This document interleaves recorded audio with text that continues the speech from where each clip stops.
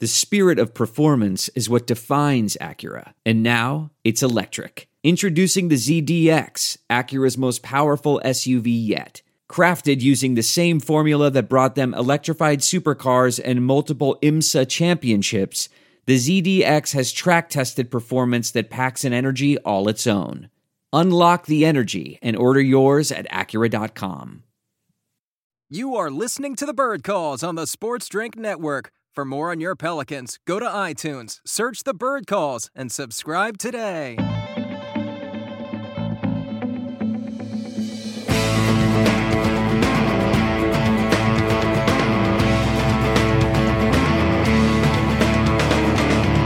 Welcome to another edition of the Bird Calls. I am David Grubb, and alongside me is our editor-in-chief from the Bird Writes, Ali Kosel.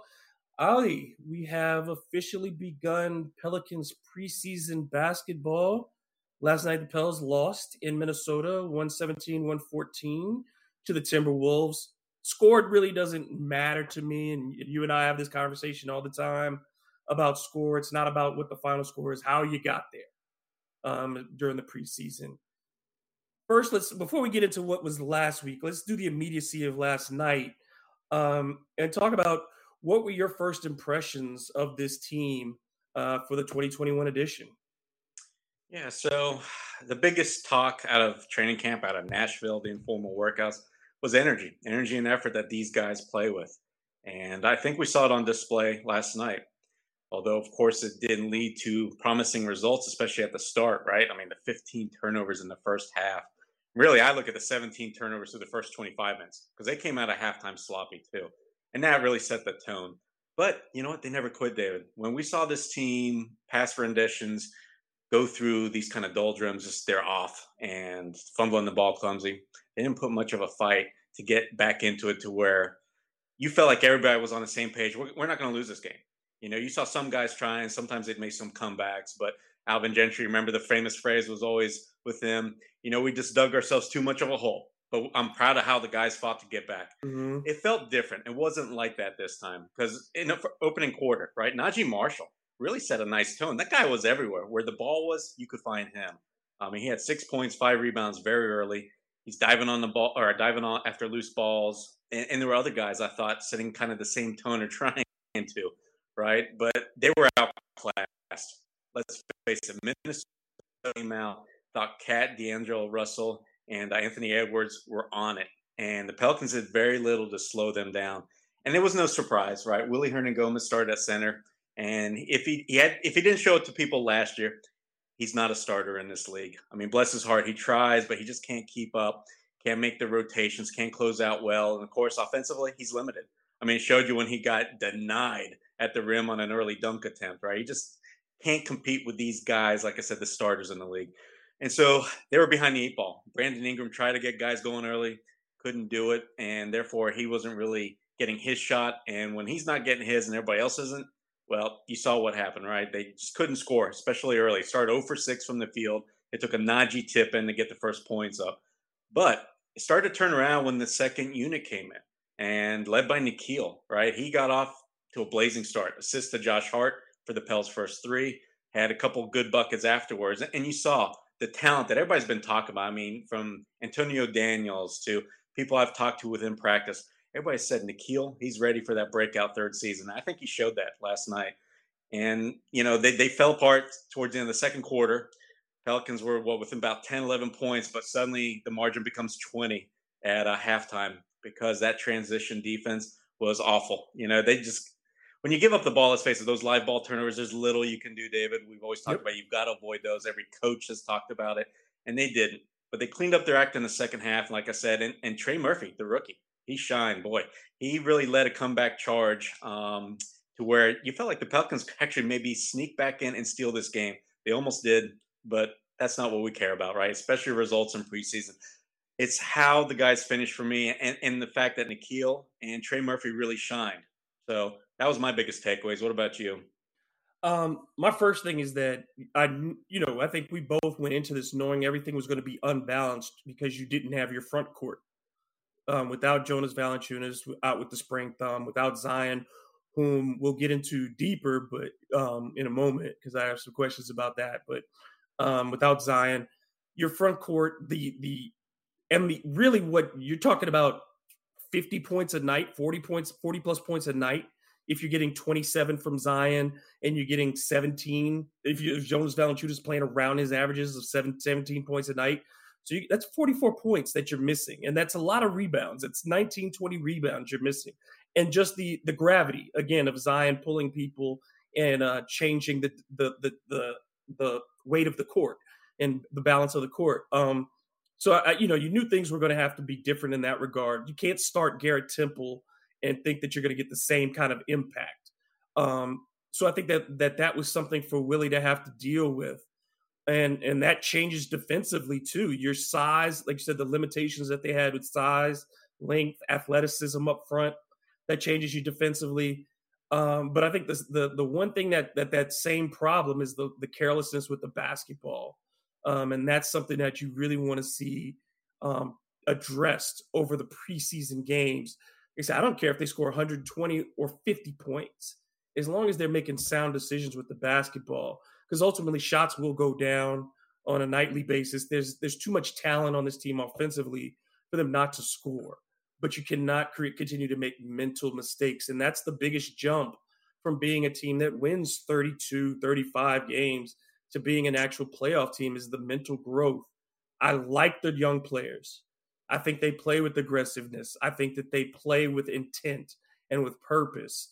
And that's important to see out of the gate, that they want to be on the floor. They want minutes. I was a little disappointed in the vets. I was a little disappointed in how they came out.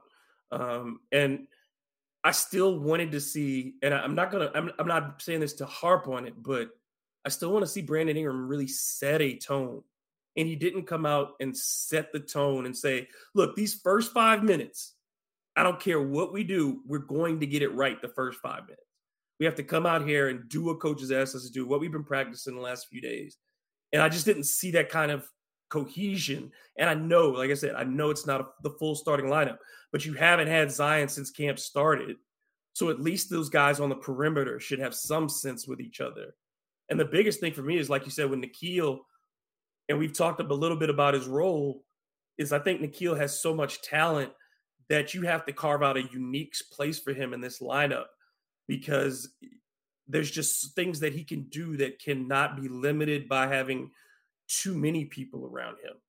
You know what I mean? Like, it has to be the right kind of people, and having him be able to create and do all the things that he is, because he is so dynamic offensively. I really like where he's going. I'm really impressed by him, and just, we've always kind of felt he was a wild card. Like, he could either be, I think he had the biggest upside of any of the guys that Griffin and company have drafted over these 3 years, just because of his growth physically, the people that I talked to him in college, his intensity on defense, and then his offensive versatility. That kid can be a 20-plus point scorer, 7 assists, 5 rebound, 2 steals a night kind of player, if he gets to that level. And I'm liking the jump. Yeah, one thing I wanted to add is I agree with you. I was wondering, where's BI, right? Pelicans cannot score the ball. Why is the ball not finding BI? And he ended up doing his kind of ISO. And it really showed up, I thought, in the third quarter, where he's like, you know what, things aren't working. This 0.5 system where I thought they were moving the ball, but it was ending up in turnovers, wasn't working. So he took it upon himself, right? And he got off, about 3-4 jumpers that, went in, and he looked good doing it. But in the first half, David, I thought defensively, he was trying harder, and it was noticeable. He got in his stance a few times, but all I liked more was that he was finding the ball when it was away from the ball. There was a break I remember Minnesota had. He got between the ball and the man, ended up forcing a turnover. And he made some kind of steal on some kind of 20-foot pass, I remember. And he got his hands on a third ball. So he was definitely more active. But I agree with you. You watching Cat on the other side, D'Angelo, even Anthony Edwards doing their thing early. And Pelicans weren't. They were struggling. It seemed like Najee was really trying to just be the guy spearheading, right, the offense. I was hoping to see BI do what we saw in the third quarter, do it right there in the first quarter, and we didn't. So I did notice that he was trying to play make a little bit more, David. And I thought in general with the Pels, like Devontae, BI, they threw some catchable balls, but they weren't caught, right? And then, of course, them settling for the outside jumpers way too much. Garrett Temple especially took a couple of contested ones. He didn't fit at all. And it showed that he probably hadn't run with the starters all week, right? So I think that with Hernan Gomez starting at center really led to that start we saw. Yeah, it's just it. There's going to be more pressure, and let's transition this to the Zion question, because he has not practiced to this point. He's not really running at this point. I do not believe that he'll be there for game one. I can't believe that he's going, this body that they have spent so much time talking about they want to protect and preserve, that they're going to all of a sudden ramp him up for game action after missing the entire preseason. And let's say he doesn't start running until next week. I can't see how he'll be ready to go for week one. And that means more pressure on Brandon Ingram from day one to be this person that everyone has said that he's come back as this offseason, this leader that is supposed to be ready to assume the mantle. Okay, well, this will be the test of it right out the gate. Zion's got 15 days to get himself right before the first regular season game. And I'm with you. I don't see how that's possible. It seems there's too many steps involved from where he is now physically versus where he needs to get to. And like you said, you got to be careful with a guy of his size and his injury history. So I think the Pelicans obviously they've always leaned towards the side of caution. And so they're going to do it here, undoubtedly. And the fact that I've only seen him after practices dribbling with Teaspoon and getting up some shots. Like you said, he's not even running. That to me screams he's probably 3 or 4 weeks away at a minimum, right? So I'm guessing he's going to miss at least 2 weeks of the regular season. But as you mentioned, BI, I mean, the pressure's on. He's always invited this pressure, right, David? Ever since he arrived in New Orleans, he talked to the media. He talked about beating people that were making more money than him and wanting that challenge, basically. But he hasn't really seized it. I think, fortunately for him, he's going to have Valanciunas in the lineup. Also, I think Willie Green might have to change up the rotations. You know, he's got 3 more preseason games to play with, but if it's still clunky, if BI still can't find space, then maybe you throw Nikhil in there. Maybe you start Trey Murphy. But either way, Pelicans still have time to figure it out. And I think they'll be okay from that standpoint in helping BI get going if Zion's going to miss some time. But it's going to be on him mentally. You know, is he going to be the leader of this team? Because he's the senior player now.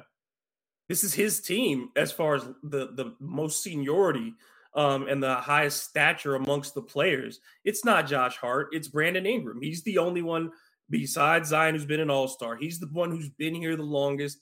He's the one who survived these different coaching staffs and all this stuff. So he has to be the guy to pull this thing together. And I think he's going to be judged in a lot of ways this season about not the demonstrable things again. It's not about what he says, because Brandon has said things. It's going to be, in those second quarters where he struggled, in the fourth quarters when he struggled, does he try too hard to play make, or does he let it come naturally? Which we've talked about before with him is off the dribble, making something move and then making the pass, or is it him trying to pound the basketball and create something? I think it's going to be a big test. And these other things that we wanted to see out of his game, we didn't really see last night, the mid post as much, things working out. That maybe that's lineup dependent, but I want to see some of those things out of him as well in the early going, when he's going to have more freedom offensively. There are now shots that are going to be available for him every night, an extra 5, 6, 7 shot attempts that are going to be out there for him. And we're going to see how he takes advantage of that. Yeah. Brandon's done and said all the right things supposedly this summer, right? He noticeably, to his credit, looks bigger. There's no doubt he's stronger. I mean, what was the word when he first arrived in New Orleans? Couldn't do a push-up, barely could do some sit-ups. And it showed, I thought, right? I mean, the stamina, as you mentioned, David, towards this, middle of the second half, maybe towards the end of the third quarter, or definitely in the fourth quarter. The guys running out there are like half steam, right? The legs aren't there. The jumpers are coming up short, or they're kind of flat. He's also having a much more difficult time getting to his spots, right? And defensively, he's not giving you anything, nothing on the glass. So hopefully, I know we didn't see it yesterday, but yesterday's game, when he was out there, was when Minnesota had their stars and they were rolling. That's when the Pelicans were just turnover after turnover. So we didn't get a clear read on what he's capable of with this new body. And I think we probably will on Wednesday. I think he took it to heart. That's why we saw him come out, right? Mhm. Kind of ablaze in that third quarter, like, no, I'm going to get mine. I'm going to see if I can do this. I'm going to prove to you guys. And he did. So I think Wednesday, hopefully, he'll step forward because this team needs him. It can't just be Zion. BI, he's currently considered like a top 30 player. He's going to have to play better than that. He's going to have to give him on both sides of the ball. And I think he's ready. I think from everything I've heard from people, he's approaching the game differently, and they've noticed it in practice. Those have been able to watch. So I'm very curious to see it come out during, next game, next couple of games. Yeah, we're not. I don't think yesterday we're going to say, well, that is a referendum on anything. It's the first preseason game with a very new and young team. There's a lot of folks who ask about the impact of Mike D'Antoni, and I understand. I get it, but my thing is this: for a lot of these guys, like it's particularly if you're Brandon Ingram, you've seen this stuff already because Alvin Gentry had the same basic principles. This is the same stuff. Willie's not even really bringing a whole bunch of different stuff too, because the things that Willie ran when he was at Golden State, same principles. You know what I mean? So I think it's some fine tuning of having the guy who's considered the originator of it, but this isn't foreign language to a number of these guys on the roster. And it's a relatively simple concept. I mean, all the years that we spent with Alvin talking about this, same principles: move the ball quickly, and once you've let the ball go, you move. And that's the whole genesis of this thing. It's very simple. It's predicated on constant movement and motion. So, I mean, I think D'Antoni can be of service in the greater sense of making sure that those fundamentals are maintained. But ultimately, this I don't think it's a dramatic change for anybody on this team in how they approach the offense. No, definitely not. Willie Green's been talking about pace, pushing it, and then 0.5, where when you catch the ball, within 0.5 seconds, you have to have already determined, are you going to drive, shoot, or pass? And I saw the guys really trying to do that in the first half, especially in the first quarter. And as I mentioned, it failed, right? Spectacularly. So I know that they'll go back to those concepts and such, but I think that is rooted in obviously what Mike D'Antoni has always liked to do. And I think, honestly, he's going to help BI more than probably any of the other players, right? Devontae, just because he can't get to the rim, you can't really think that he's going to be the guy. It's got to be somebody that can do everything, right, from all three levels. And really, BI is the only one on this team that you can trust to do that. And so that's why I said I saw him looking early to make passes that weren't there. And I feel like that was probably maybe a little bit of Mike D'Antoni in there, right? Same, of course. But let's see you kind of initiate the offense, especially in the half court, and get the others involved. And like I said, the passes just weren't getting completed. Yeah. There's a lot of it's a lot like quarterbacking. And I think that when you have young players and you tell them pass the ball quickly, they start making predetermined passes because they want to make their decision. They're like, I don't want to get in trouble for making a slow decision. Like there's an actual 0.5 clock that somebody's holding on the sideline and judging. And I think, any young player, when your coach is trying to instill something into you, overdo it because you're trying to learn that new skill. And I think that's what happens when you have a team that hasn't played together and then you have a bunch of young players, is that they're as soon as they catch the ball, they're saying, I saw this guy open, boom. And they're making that decision too quickly.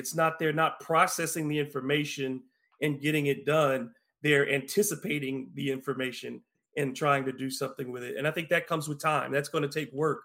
But this is not a team that's going to struggle to score. It's not. It's going to score. No way. It's good. The same problems that exist, I think, ultimately are the ones that have been there for 2 years. Can you close possessions and can you not turn the basketball over and make mental mistakes in critical points? And we won't know that until we get into real games. Yeah, and the Pelicans really, like I said, playing with Hernan Gomez and Temple in the lineup. That's why you don't take anything away from what the starters did. But what you had hoped to see was from the guys that will be playing together.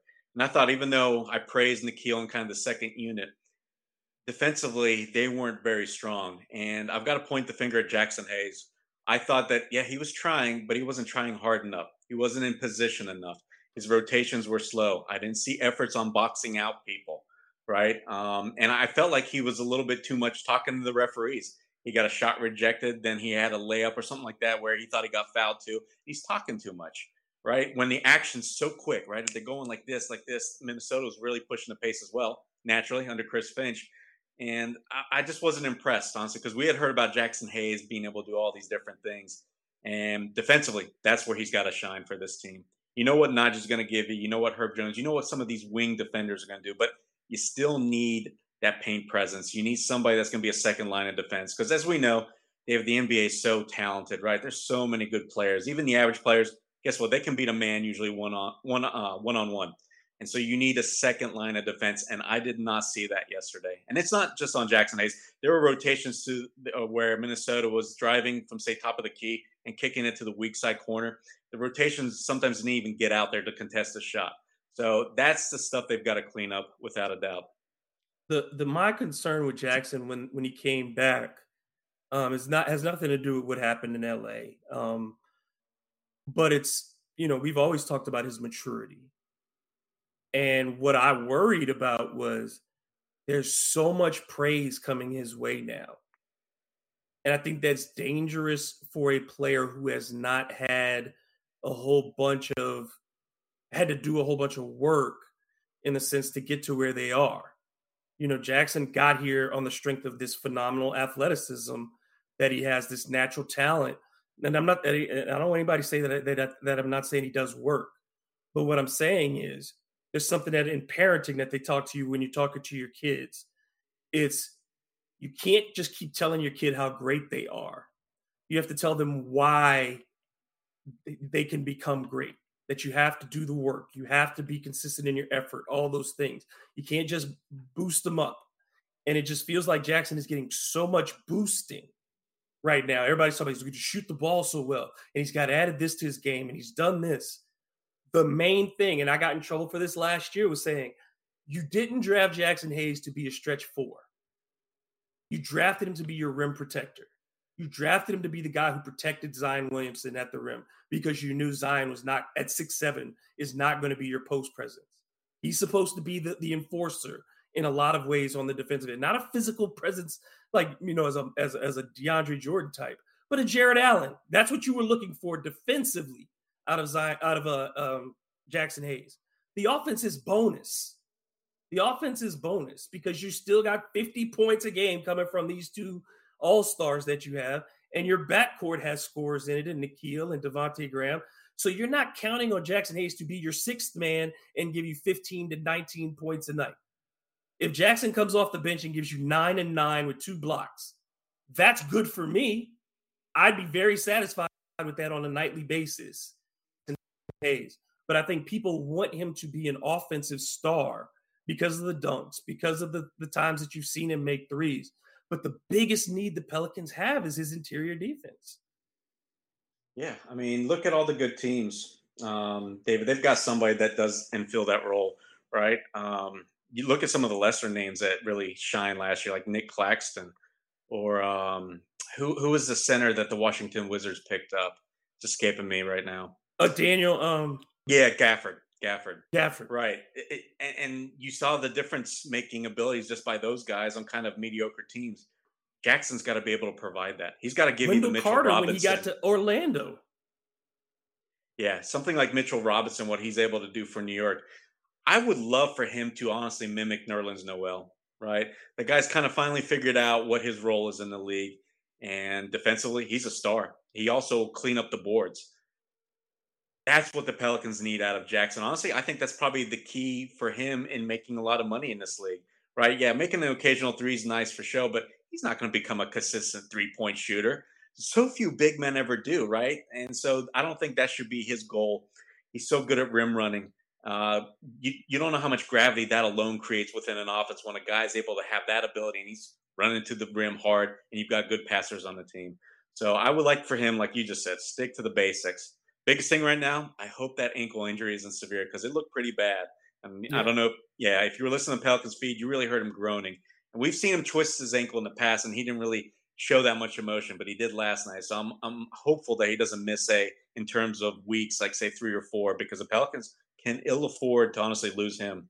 They don't have any bigs. You don't have any bigs. You have Jonas Valanciunas and Willie Hernan Gomez behind Zion Yeah, Williamson. if they even think about it, if there's no Zion for the first couple weeks or whatever, and then you missing Jackson, what do you do? You have nothing up front.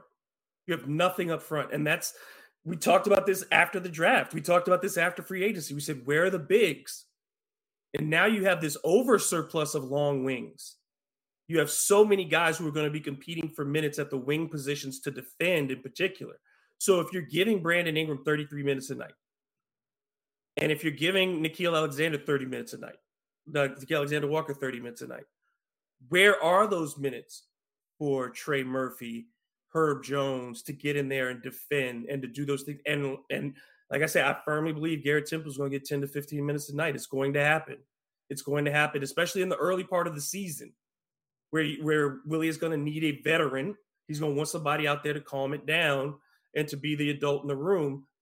And still with Satoransky, we want to see how is he going to be used. I was going to ask you about him because how did he look to you? I honestly wasn't all that impressed. He was trying to set up guys, but the fit wasn't there. It was kind of clunky, right? Yeah, we thought he was a target to be moved. And I still think that there has to be some type of trade this season. That's the thing is, and David Fisher's talked about this as well, as some type of consolidation trade, because you have too many of one type now. Again, before it was too many 6'4" guards, and now you have too many 6'8" forwards. And you've got to move a couple of these guys now. And Satoransky at least could help a veteran team. There are places that he could go and do something for somebody. I could see him as a fit in Utah or in Portland or in someplace else, where you need an experienced guard who can give you 10 to 15 minutes. I don't think he fits the style of play that the Pelicans want to do. And I don't think defensively he's going to add enough for them in that guard rotation to help. That's not anything against Thomas Satoransky. It's just that fit is so important, and I don't think he fits with this group. Yeah, I don't want to draw too many conclusions from just one game either. But I saw, for instance, he wasn't able to complete a pass to Jackson Hayes where he had to step on his man for a dunk. Then they had a break where I think it was 4-on-3 or something along those lines. He ended up just pulling the ball back. He ended up, I think, tossing it to Najee in the right corner where Najee kind of found Brandon Ingram for a free dunk underneath the rim once he got open. I just didn't see Sato's impact at all. And I feel like if you surround him with weapons, we should be able to see that, right? I think that's the goal with him. He's a seasoned vet who can make all the passes, see over defenses. And when you leave him open, he'll make you a three. But like I said, I didn't see any of that last night. And defensively, I've always thought he's just been kind of average, right? He just can only use his length to his advantage. But I didn't really see any kind of impact there either. So I honestly thought he's not particularly quick. And that's the Pelicans' biggest problem. Right? Yeah, I was just going to say he's competing with Kyra. And I thought Kyra actually, after a very timid first half when he got some minutes, looked actually pretty good in the second half to where I thought he even looked better than at any point during Summer League play. So if you're going to play Sato, he's got to prove he's worthy of the minutes. Otherwise, you're sitting Kyra, and he's going to get DNPs. And I'm worried about Kyra too, though, because I don't think you can count on him to give you 3 straight games in any week of consistent play at this stage. He's too young. He's too raw. He doesn't have the minutes. And we've talked a lot about how they're going to utilize Birmingham this year. And I think, Herb Jones and Kyra and Dede need to be spending as much time in Birmingham as possible because there are not minutes. And I know Willie Green wants to say he wants to go 10, 11 deep, but we know that's not how the NBA works. We just know that's not how it works.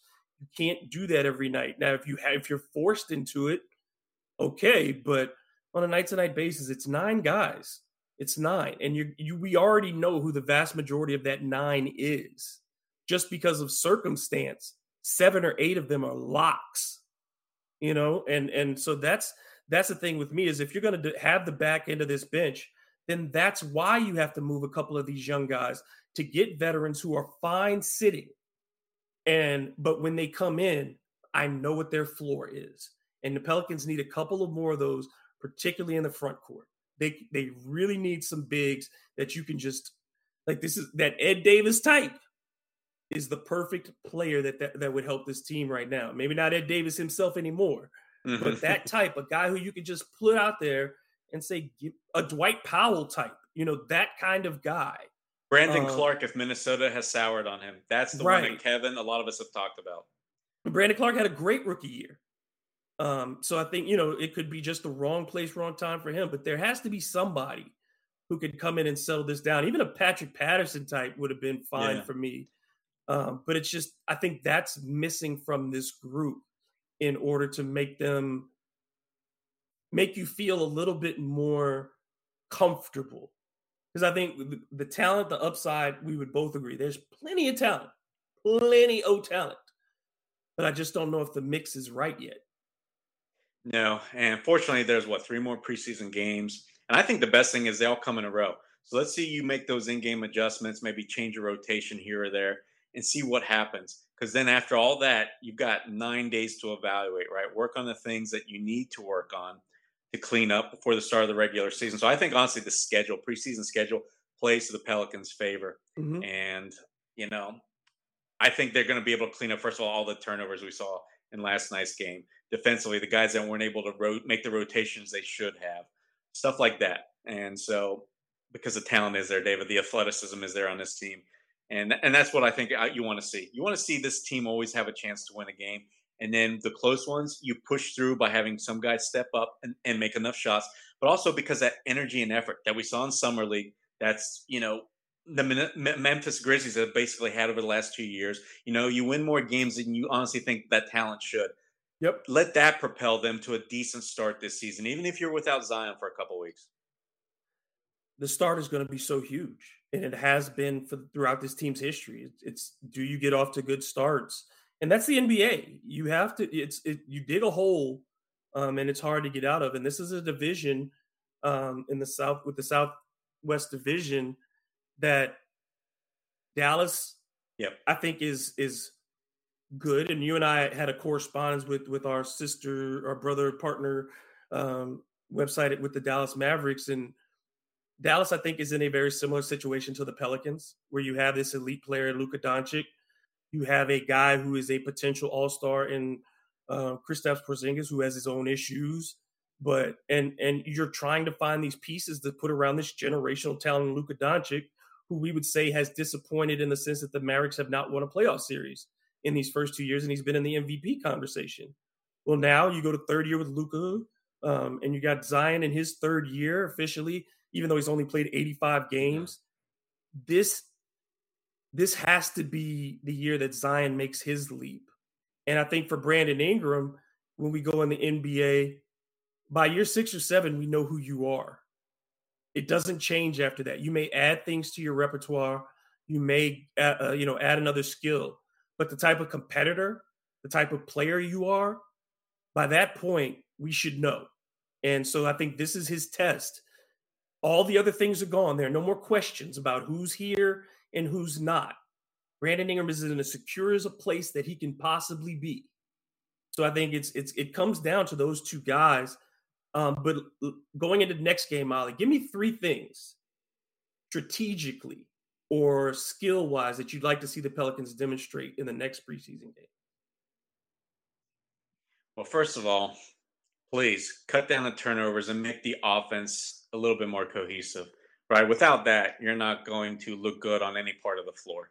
You're going to be just scrambling, right? Trying to catch up, whatever the situation is. Secondly, I think you want to see, and I didn't see too much of this, the communication defensively wasn't there. I felt like, in last night's game, Minnesota, off either just a one-on-one or off a simple pick and roll, were getting space. Our guys were diving because they wanted to play drop coverage. And so the guys that were covering the perimeter, they were given too much space. And of course, Willie Hernan-Gomez was really just sitting south of the free throw line. And like I said, there was just too much space for Minnesota. So defensively, even though some people said I didn't see flaws, I saw plenty of them, because you've got to be up into your guys. And I think that's always been a favorite saying of Alvin, and I think even Willie.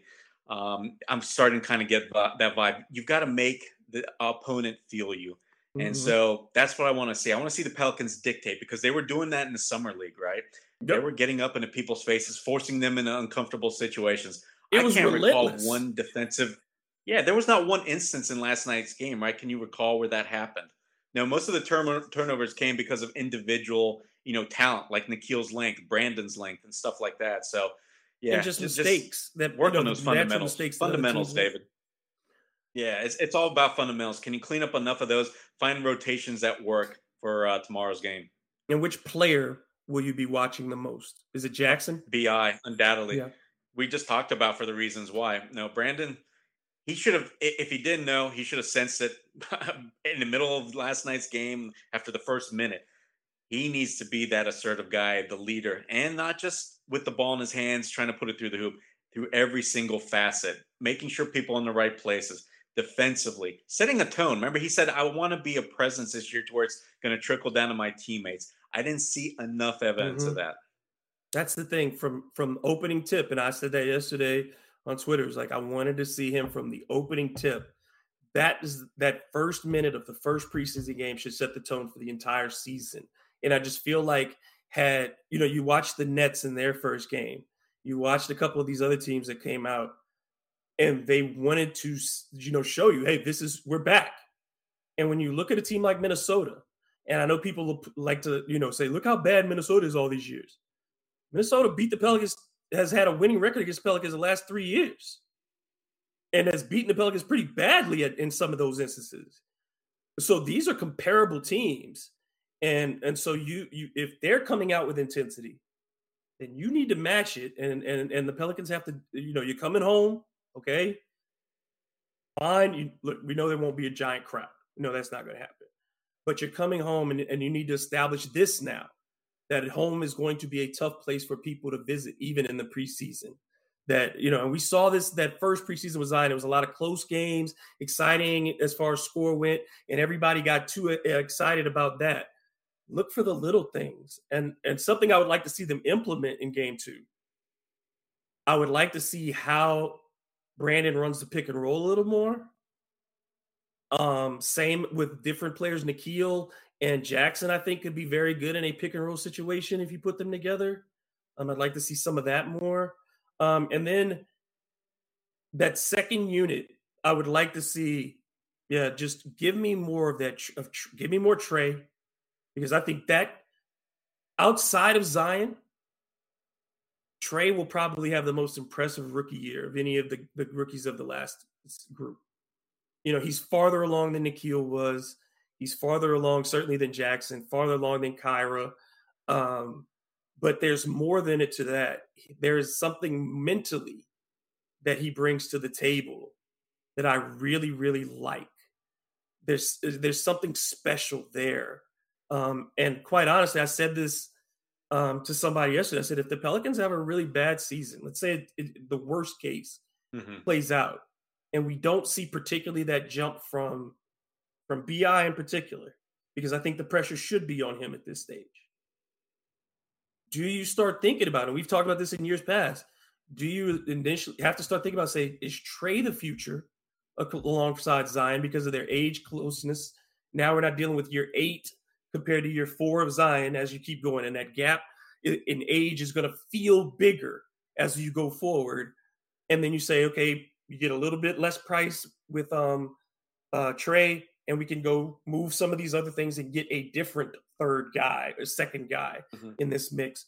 I think that it would be a legitimate question depending on how Trey plays. And this is way ahead, but on how Trey plays, and if the Pelicans have a worst case scenario type season. I think, but it's just to me to illustrate and underline that there is legitimate pressure on Brandon Ingram, and he has to embrace it this year. Yeah, he wanted this role. He's wanted from day one. We've already talked about this. Now's his time. I mean, you went after the bubble, talking about how to the trainers, turn me into the player that I need to become, help me with my weakness. And that obviously didn't happen. This offseason, we heard all the right stuff, and, we see it, the results in his body, right? And from everything we've heard that we haven't been privy to watching, like I said, in the informal workouts, training camp, where he's actually just a kind of different presence, a different approach. There's leadership there. He has to show that every game. That's what the best players in this league do, right? There's a reason why I was watching the Miami Heat and Atlanta Hawks, a little bit of their game last night after the Pels, and I got done writing up the recap. And you saw right off the bat, Kyle Lowry set a tone from Miami early. Tyler Hero got it going, but they started talking about Jimmy Butler. And I didn't know this. Jimmy Butler, when he played last year, Miami went, I think they said 33-19, when he sat 7-13. That's the type of influence Brandon Ingram's got to have on this team. Yep. Yep, and it's about winning and dominating his individual matchup every night. And that's what it goes back to that one phrase last year that he said, I want to kill the guy in front of me every game.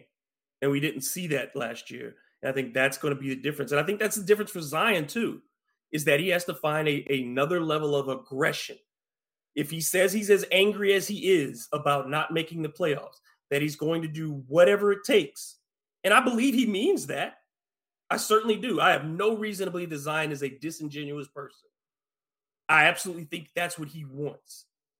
But do you have it? And I can't say, that's not something that we can look at and know. It's only seen in those moments. And we'll have to find out too. In the last 5 minutes, is Zion going to do what he did on occasions last year and just let other people decide not to give him the ball?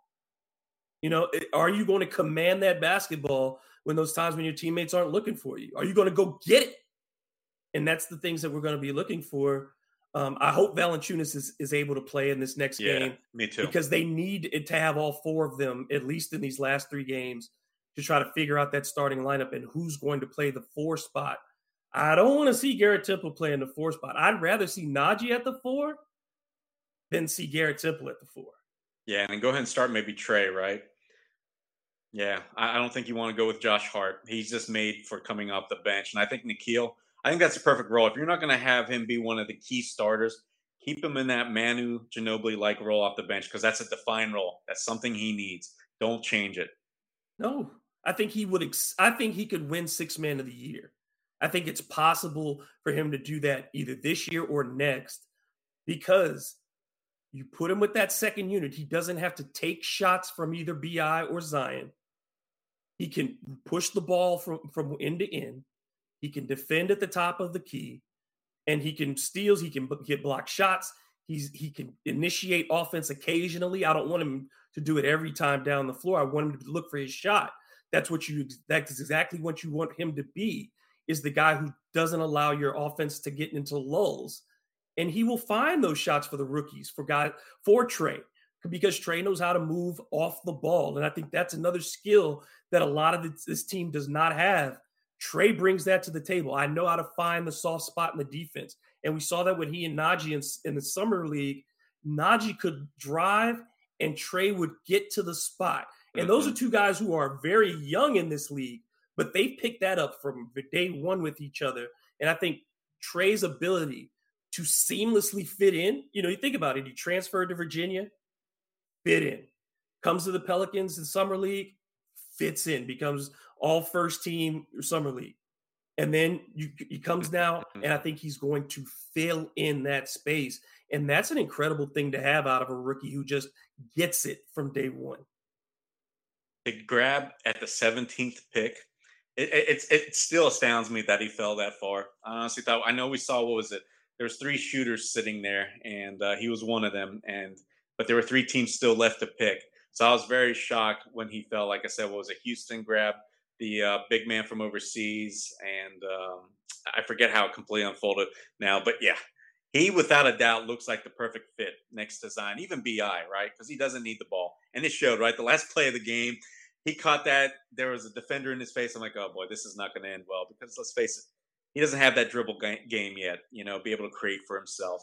So yeah, he's going to be a good guy for a long time. And I'll be curious to see how he expands his game. But for right now, he gives what this team needs. So I wouldn't be surprised if Willie and the coaching staff consider starting him if the starters need that boost. Yeah, I like it, because it's not about that.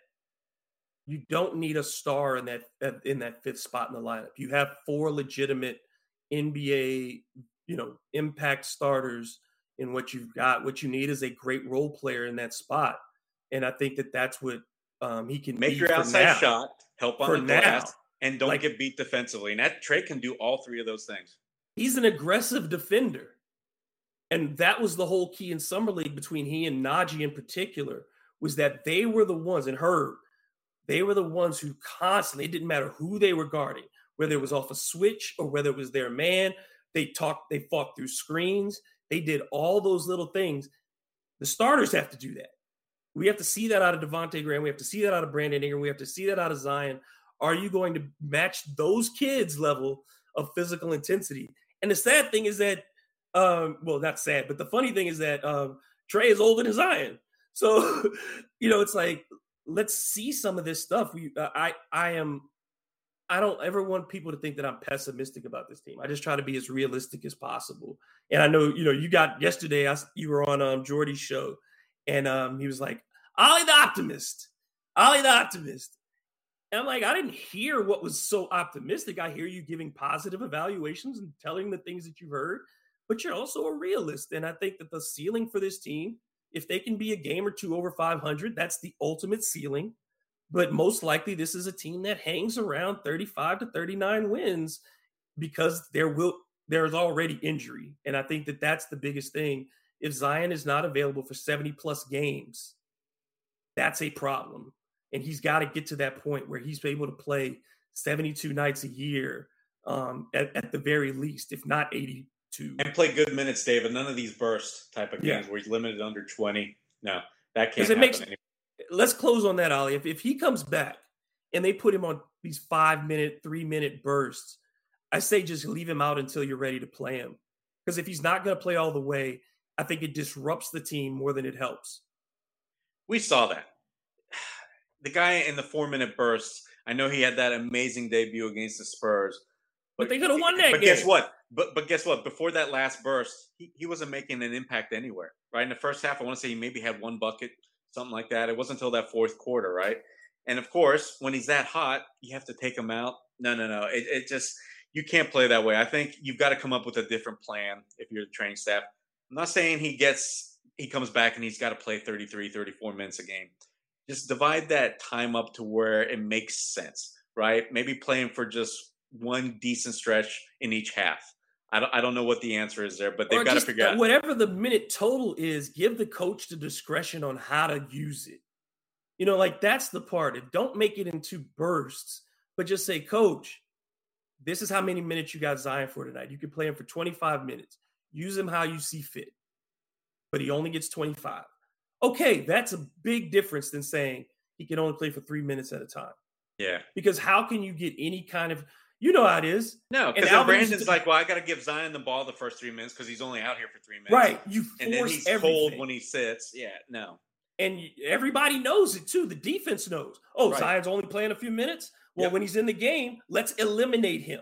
Because they're going to try to force the ball to him. Right. So if he's on the court, you have to make it to the point where he is one of the options and you're not forcing it into him. And how do you get rhythm with anybody? How do you get rhythm with anybody on the basketball court as a starter? It's not about bringing in Kyra for 4 minutes and then saying, go sit down. Nothing changes. But you bring Zion in for 4 minutes, you expect impact. You expect the needle to move. And there's no way you can do that if everybody – think about how much of that time is moving up and down the court that you're losing in that 4-minute burst of not actual impact, of just him moving. So you can't do anything in that time. And so they either play him or don't, but don't do this game because fans don't want to see it. Zion certainly doesn't want to do it, and it will not help Willie Green. No, easy. Yeah, we've seen that experiment before. It failed. Don't try it again. But I'm looking forward to game 2. You've got the story on game 2, and I got 3 and 4, right? Yeah. So I'm looking forward to game 2. We'll see how they do in the Smoothie King Center.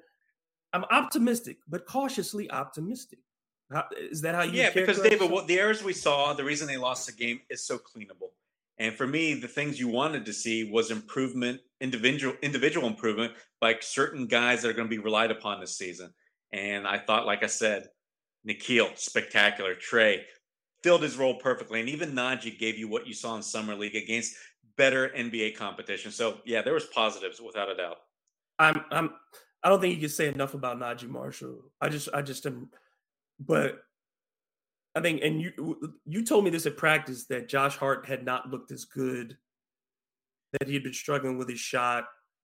He just looks the same, right? So for me, that's what, 33 to 35% shooter, and still can't take people off the dribble. He's not an athlete. He fills a role. There's no doubt he fills a role. I mean, I saw him yesterday competing, battling with centers for rebounds, and he came away with more than his share of them, right? And there was this one time where he went coast to coast but didn't finish, right? But more times than not, he's actually a good finisher, right? But the thing is, he's predictable. He's very limited. And so you don't want him taking away minutes, I think, from Najee, from Trey, from Nikhil, right? So that's going to be the interesting thing for Willie Green. Like in Najee, I think in Najee and in Herb, you have potential Rodman like not that level. Maybe not Najee. Najee doesn't have the athleticism for me, but Herb does. Ooh, Herb does. Yeah, Herb's a crazy athlete. But I mean, I'm just saying in that type of hustle and contribution of those are the guys who will get dirty for you every night. And if you say defend the 5, they'll defend a 5. If you say defend the 1, they'll defend the 1. And they won't care. It may not be something that you want to do for long terms, but they're guys who embrace that. And you need, that's what you want from the starters. Until the starters get to that place, that's going to be the Pelicans' biggest problem. Until they get to that place where the starters say, we want to win this game on the defensive end. Because that's when you talk about Memphis. They won on the defensive end more often than not. When we talk about Atlanta as a young team, what helped them when Nate McMillan took over, they became a much better defensive team. We just saw an NBA champion shoot less than 30% from 3 to win the title.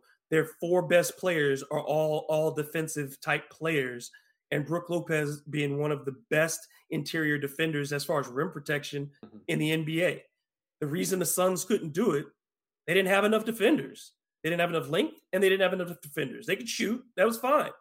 But when it came down to it, they could not protect the paint against Giannis. You couldn't do those things. But the Suns' pace, remember we talked about that? Near the bottom in pace, top 5 defensively. Knicks go from nothing to something, top 10 defensively, top 5 defensively. It wasn't about their offense.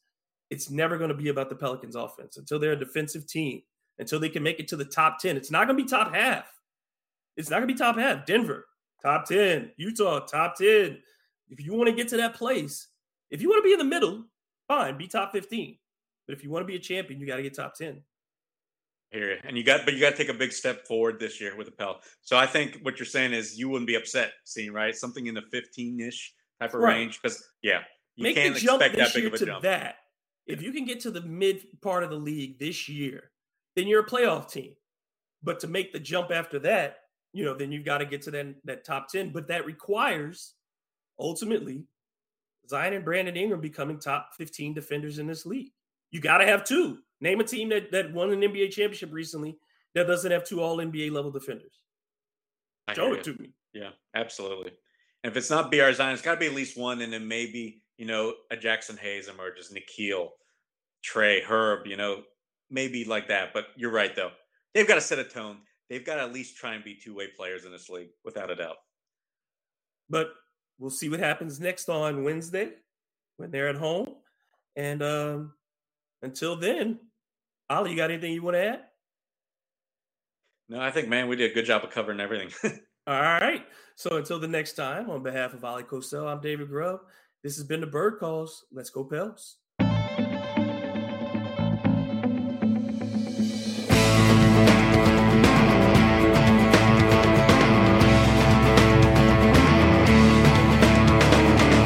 Thank you for listening to the Bird Calls on the Armchair All-American Network. If you like what you're hearing, please take a moment to rate us on iTunes, retweet, share with your friends, and most importantly, subscribe today.